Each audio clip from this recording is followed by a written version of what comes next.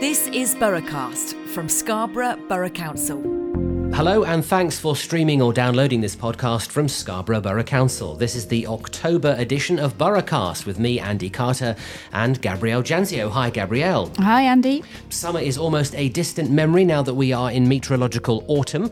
As the days become shorter and the nights longer, attention is turning to some of the seasonal activities taking place across our borough. The half-term school holidays are underway as we record this episode, and Halloween is approaching, although you may be listening to us, of course, after the 31st. Here's what else you can expect from us this time: how we're supporting the creation of warm spaces across the borough this winter, setting the record straight on some misleading stories in the national press, a new campaign to warn teenagers about the dangers of drugs and alcohol, and why we've been raiding the Boroughcast sound effects cupboard.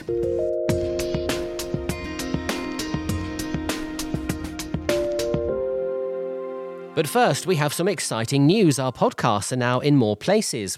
We're delighted to say our content is now available via the most popular podcast hosting providers, including Apple, Spotify, Google, and Amazon. It means you can now follow us and be notified automatically every time we upload new episodes.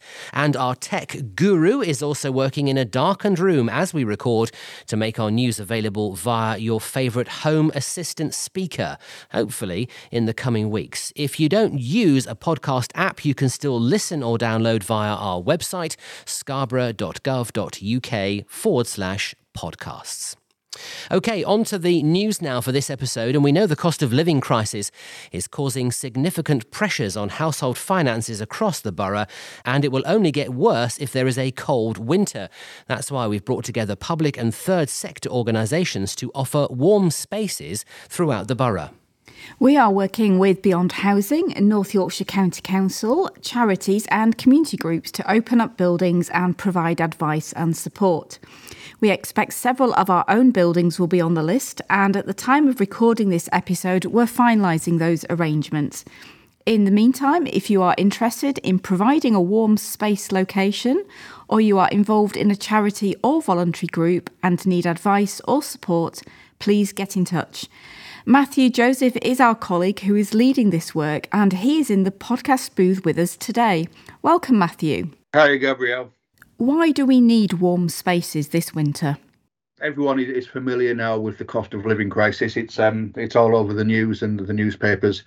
What we're finding anecdotally and also with hard evidence as well is that a lot of people are struggling to pay their bills, struggling with the rise of energy costs. And it's not just those that are at the kind of the lower levels of the economic scale. It's working families, it's professionals as well. It's hitting everyone. And what we really want to do with the Warm Spaces campaign is to utilise our community buildings, which we've got dozens of across the borough, and to work with our colleagues in the community and voluntary sector to open up these spaces to bring people in and to get them out of the cold essentially this winter. What are the organisations we're working with? One of the first things that we quickly realised was that the council itself doesn't own that many buildings. What we do own, a lot of it isn't appropriate to provide us a warm space. We do have the Everon Centre in Filey and the Fallsgrave Community Resource Centre in Edgehill, which we're opening both of those as warm spaces. But other than that, we were very much relying on the voluntary and community sector across the borough, who have a host of various types of buildings to work with us to open up those buildings for community use as a warm space. So what we wanted to do was, as we work in partnership with them, is to remove as many barriers as possible for them developing and opening up that space as a warm space. So one of the things that we've done is we've created a small warm welcome fund. So we've secured £10,000 of public money, which we're able to give small grants to voluntary and community groups and parish and town councils. And that's up to £300, and it will basically pay for anything associated with providing a warm space, including payments towards energy costs as well. How can charities or voluntary groups contact us for more information, including details about funding packages available? If charities, voluntary groups are looking to apply to our warm welcome scheme, They can do that through our website. There's a link on our website there. It will take them straight to the application guidance notes and the application form. It's a really simple application form. It's about 4 or 5 questions. It's 1 page long. Should take no more than 15 minutes to fill in. Alternatively, if groups are wanting any more information or wanting to link up with the scheme in any other way, they can contact myself at matthew.joseph@scarborough.gov.uk, and we can link them into a whole host of initiatives that's going on across the borough. Thanks for joining us, Matthew. Cheers, Gabrielle. Thanks a lot. We are recording this edition of Boroughcast on Monday the 24th of October. It's hoped an online database of warm space locations will be launched within the next 2 weeks. Please follow our social channels, Twitter and Facebook, and bookmark our website, scarborough.gov.uk, where we will post information as soon as it is available. We'll also provide updates in future editions of our Residents News electronic newsletter. If you don't already subscribe to that, a link to sign up is on the front page of our website. And next, it's not often we need to take issue with what the media says about us, but there have been some very misleading stories in the national press and national radio recently. Factually incorrect information has also been doing the rounds on social media. It all relates to our Memorial Headstone inspection programme, and we feel it is important for us to set that record straight. We've mentioned this issue before on this podcast and also in our Residents News newsletter. Andy's been looking into this for us in more detail. What's the background, Andy? Well, as you say, Gabrielle, a sensitive audit of memorial headstones in the older section of Woodlands Cemetery in Scarborough has been taking place. We are doing this to check the headstones are stable and don't pose a safety risk to people who visit the cemeteries and, of course, the staff who work in them. Inspections, though, are yet to begin in our other cemeteries. OK, so what has been reported in the national press that we want to correct? In contrast to how the story was portrayed in the media, no headstones have been damaged by our staff or our contractors, and the stones are not pushed over as has been reported. If they do pose an immediate safety risk, they may be carefully laid down and positioned face up, so any inscription can still be read. The small signs attached to the headstones advise people to contact us if they have any queries, and we do our very best, of course, to place the signs without obscuring any memorial text. Some of that coverage also said that people would be sent bills from us for repairs. Is that true? No, not at all. We do not charge any fees for repairs, but I should say that stonemason fees may vary, of course, and recent stones, we're talking perhaps in the last 10 years or so, should still be under warranty from the stonemason, and those should be made safe free of charge. OK, so the media also said that we didn't bother to tell anyone about these inspections. And what have you got to say on that? As you'd expect, I'm going to say that's not true either, because communications about this work, this inspection, was carried out from early June this year. That included putting up signs throughout the cemeteries, which are still there.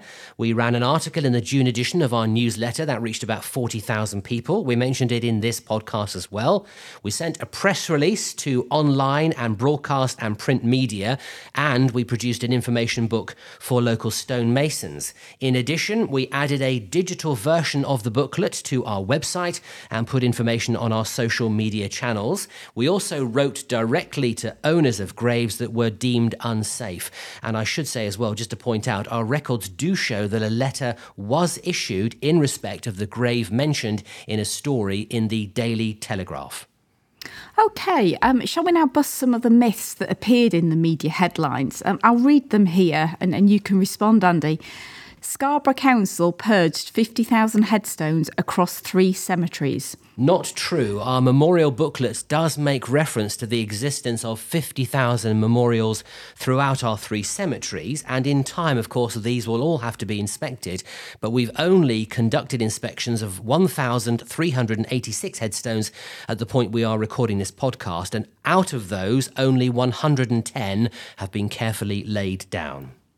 So in the next claim, mourners are furious after a council removed thousands of headstones in a row over health and safety. Again, not true. The word removed, of course, implies they were taken away, and that simply is not true. We've not removed any headstones. They have been sensitively laid down, though, on their existing plot. We've not laid down thousands of headstones. As I said a short time ago, only 110 at the point we're recording this podcast.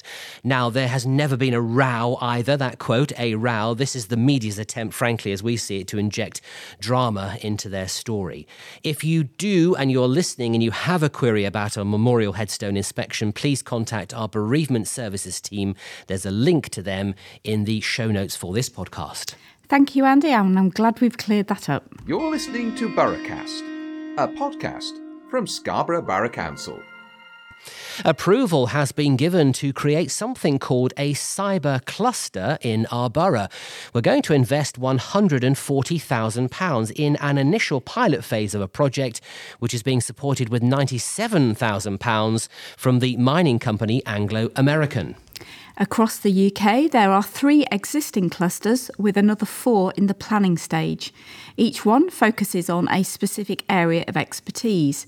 For example, the London cluster leads on industry, Manchester on digital innovation, and Cheltenham on national security. They've been established in response to the increasing number of cyber threats posed by hostile organisations and criminal networks. They also meet ambitions to create more cyber and digital talent in the workforce. The Yorkshire Coast Cluster, which should be based in Scarborough, would focus on operational technology such as home automation or the so-called Internet of Things.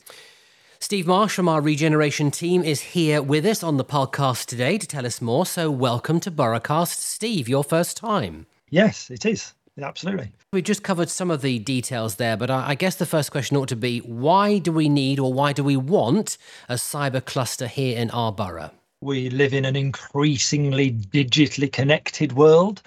We rely upon technology more and more each day, both in our personal lives and in our work lives. And Scarborough is very well positioned both geographically and also in terms of its business makeup to actually exploit the opportunities presented by this increasingly digital world. We've done some research and found a number of cyber clusters, as they're referred to, around the country. But there are none on this eastern coast, and there are none focused on operational technology, which is where we will most likely be focusing our plans. We've been working with a number of organisations, haven't we, to develop these plans, including GCHQ, Scarborough, among others. Why is it important to bring these organisations together? Well, the whole point of a cluster is to bring organisations together that have an interest in cybersecurity, and they then deliver benefit that is greater than the sum of their parts, their individual parts. So we are fortunate, we have GCHQ on our doorstep. They have career possibilities, career opportunities in cyber, and it makes sense for us to upskill our local population and attract people to Scarborough to become upskilled to take up that kind of opportunity. So you say there isn't one of these clusters on the East Coast. If we are able to push forward with these plans, we'll have one. So a dot goes on the map, as it were. But what are the other sort of wider benefits for the community here? We're about to embark on a pilot programme of activity, and that will include upskilling our local residents. So we will go out through community groups to individuals and groups to run sessions where we can explain the opportunities and the threats that come alongside digital use, so that people are more familiar with those threats and how to tackle them, but also understand what the opportunities are, both in terms of career opportunities, but also in terms of using technology to improve their lives. But we'll go further than that, because we're also looking to support our local businesses by helping them to become more cyber secure.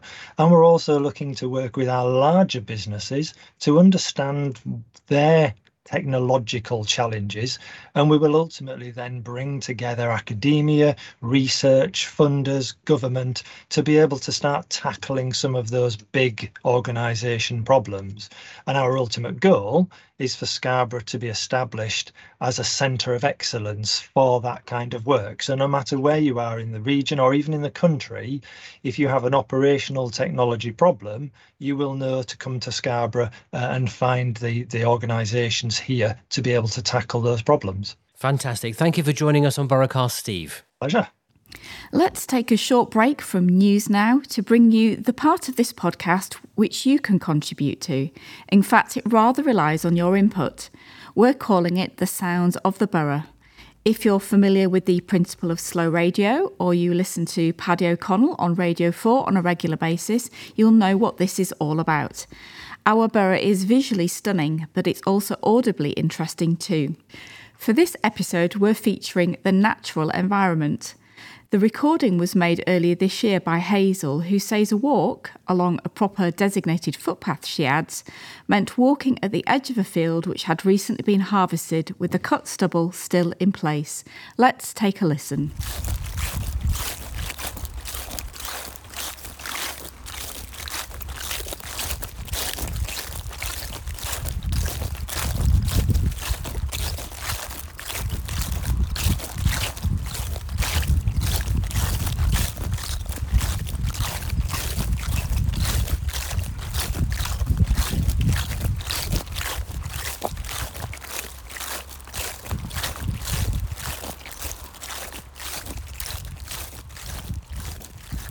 Hazel thinks the noise had a sort of musical tone, and I agree. Me too. If you'd like to submit your own Sound of the Borough recording, please send it to podcasts@scarborough.gov.uk. We start this item with a sound effect. We all accept that seabirds are part of living on the coast, but there are things we can do to make living alongside them more manageable. Our gull-proofing grant funding scheme continues this autumn and winter, and we're encouraging new applications.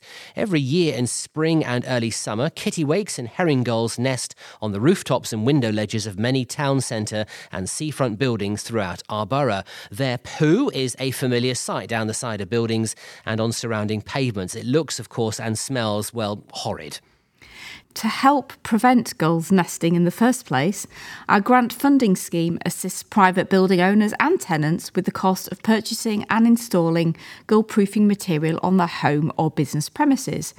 Where buildings are properly proofed and nesting is prevented in the first place, gull mess build-up is almost non-existent.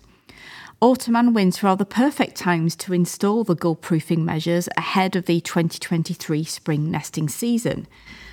As part of the scheme, we will contribute 50%, that's up to a maximum of £2,000, towards the cost of gull-proofing any private buildings in defined areas of Filey, Scarborough and Whitby. The work, though, must be carried out by our approved contractor to ensure the installation meets the required high standard to ensure gulls do not become trapped in the proofing materials. Maps of the eligible areas and an application form for match funding are available to download from our website. We've put a link to that page in the show notes for this episode. Alongside proofing, we will continue with our programme of enhanced cleaning in the spring and summer months using our high-pressure hot water cleaning machine. And I feel, Gabrielle, that's an excuse for yet another sound effect from the library. Most definitely, especially after that tongue twister.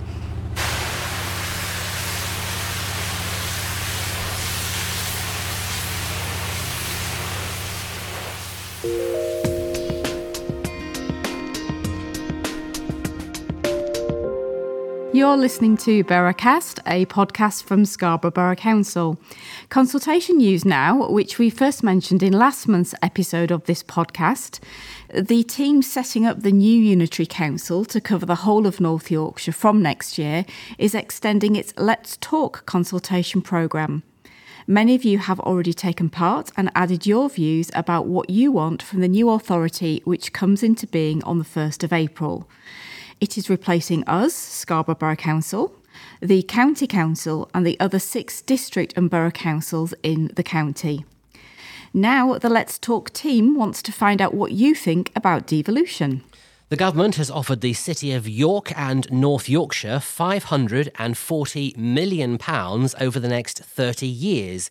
Along with it, the transfer of some decision-making powers away from London to here. This includes key areas such as the economy, housing and regeneration, skills and transport. It would also mean, though, the creation of a new directly elected mayor covering the entire county. Earlier this month, our Cabinet discussed the proposed devolution deal, and here's what Council leader Steve Siddons said about it on our sister podcast, In Conversation With. I don't have a problem in principle with devolution. I think that it's important that people who live in a particular area have a proportional say in what goes on. I don't like the idea that all decisions are made in London. But I think there's a bit of a misconception about devolution. It only gives authority to a local area where it suits national government. They do things that they feel are the appropriate things to devolve, but they keep hold of the strings to most other things. £500 million over 30 years, right across North Yorkshire and York, is a drop in the ocean, frankly. And I don't think it's going to make that much difference to the way people's lives operate here.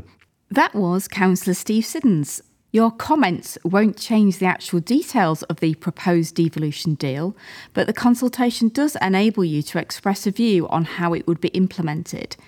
Let's Talk is taking place online via a dedicated consultation portal, and some face-to-face events have been organised throughout the borough. We encourage you, no surprise, to take part in Let's Talk, as it's your chance to influence how the new structure of local government for North Yorkshire will work in future. We've added a link to the consultation portal in the show notes for this podcast.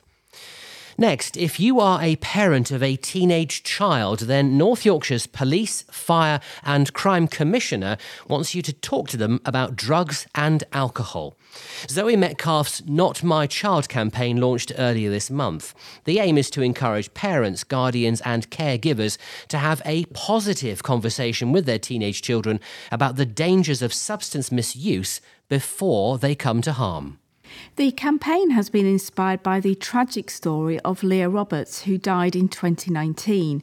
The 15-year-old sadly lost her life in a car park in Northallerton after taking 2 MDMA bombs, a powder form of ecstasy, while out with a group of friends. Leah's mum, Kerry, is supporting the campaign and has teamed up with the Commissioner to promote the message. This is her story.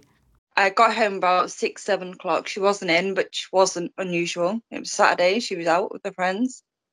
Then I got a call at 9 o'clock from one of her friends saying Leah was drunk in the park. That's what I thought. She was drunk in the park. She drank too much. We were going to pick her up. Honestly, I thought I was going to be dragging her in the car and she was going to get in a big telling off. That's what I thought. We seen her lay on the floor and we just thought she'd had too much to drink. When I arrived there, she said, "Mum," she knew I was there. That was the last words I got out of it. It happened so fast. She was fit in and she wasn't doing great in the car park. By the time the ambulance come, I know she was dead. Kerry Roberts there, mum of 15-year-old Leah Roberts, who died in Northallerton in 2019 after taking MDMA. And listening to that, Gabrielle, I'm sure you agree, it's difficult how to respond, but it perhaps does underline the importance of having that conversation with your teenage children. Certainly. Well, you can find out more about the campaign on the Not My Child website, and we've added a link to that in the show notes for this podcast. You're listening to Boroughcast, a podcast from Scarborough Borough Council. Time for some suitable backing music as we talk Halloween now. It's going to be spooktastic in our borough this school half-term week as family-friendly Halloween-inspired and themed events take place. Many of the historic sites on our Yorkshire coast have a spooky tale or two to tell. Who wrote this?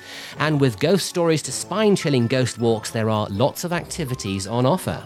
This podcast's certainly full of tongue twisters this time, Andy. If you're in Scarborough or Whitby, you should download the free Love Exploring app and be guided around both towns by dancing skeletons, mummies, zombies and even a vampire. The app uses augmented reality with stunning animations overlaid on the live scene as the characters take you on a spooky trail with quiz questions to answer. It's perfect for children or younger budding explorers. You can download the Love Exploring app from the Google Play or Apple App Stores or via the Love Exploring website. There are links to all three in the show notes. For other Halloween-related activities on the Yorkshire Coast, please visit our Discover Yorkshire Coast website. We've added a link to that as well. And finally, 3 former councillors celebrated their status as an honorary alderman of the Borough of Scarborough earlier this month during a ceremony at the Town Hall in Scarborough. Former councillors Godfrey Allenson, David Billing and Tom Fox, surrounded by family, friends and council colleagues, were presented with their badge of office and certificate to recognise the special honour. At the same ceremony, retired solicitor Richard Gromwell received the badge and scroll of Honorary Freeman, the borough's highest accolade. That was in recognition of his many years of service to the legal sector and work in the fields of regeneration and economic development. It is only awarded in very exceptional cases. The honours were made to all 4 recipients during an online meeting in December 2020, but the formal presentations were delayed, not least because of the coronavirus restrictions. Gabrielle grabbed a quick word with 2 of the recipients, Godfrey Allenson and Richard Grunwell, to get their reaction to their awards. It's wonderful to be recognised because I enjoyed every minute of being on the council and felt I was doing some good. Not always, but, and so it's wonderful. You'll have many special memories and probably lots of memories of the work that you got involved in over all those years from 1974 to obviously when you finished as councillor. Are there any sort of 2 or 3 that you might want to pick out of things that stick out in your mind? Well, I think 2 or 3. I introduced wheelie bins into the borough, which was controversial. I always remember one gentleman, he kept writing to me and telling me he wasn't going to get up early in the morning to put his wheelie bin out, but we had the green bins and then the blue bins and then the brown ones. And imagine today if we said we're going to stop doing that, and yet some people did object to it, but I was very proud about that. It's a good, safe, tasty way. The other thing I was proud about, as cabinet member, I was responsible for overseeing the Marine Drive being protected for the next 100 years, and some of that was controversial. I used to say at the time when I was interviewed, I remember being very young, walking around the Marine Drive, and it was a wonderful walk, and I'd just had a granddaughter born, and I thought, lovely, I want her to be able to walk around when she's older. So I was very proud of that, and from that, and other things, I got made chairman of a body that covered the coastline of England, so that sticks in my memory. I just feel that if you are awarded an honour that's the highest honour that the local authority here can grant to someone, it's really quite something for your own community to be awarding it to you. It's very different from business award or whatever. It is just tremendous.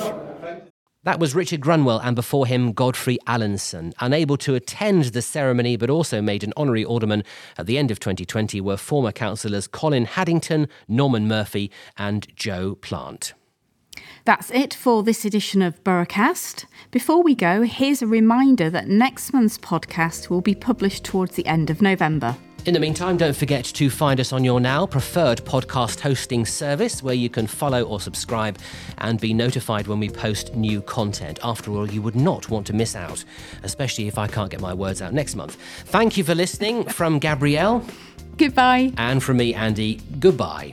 For more news and information about the services we provide, visit scarborough.gov.uk.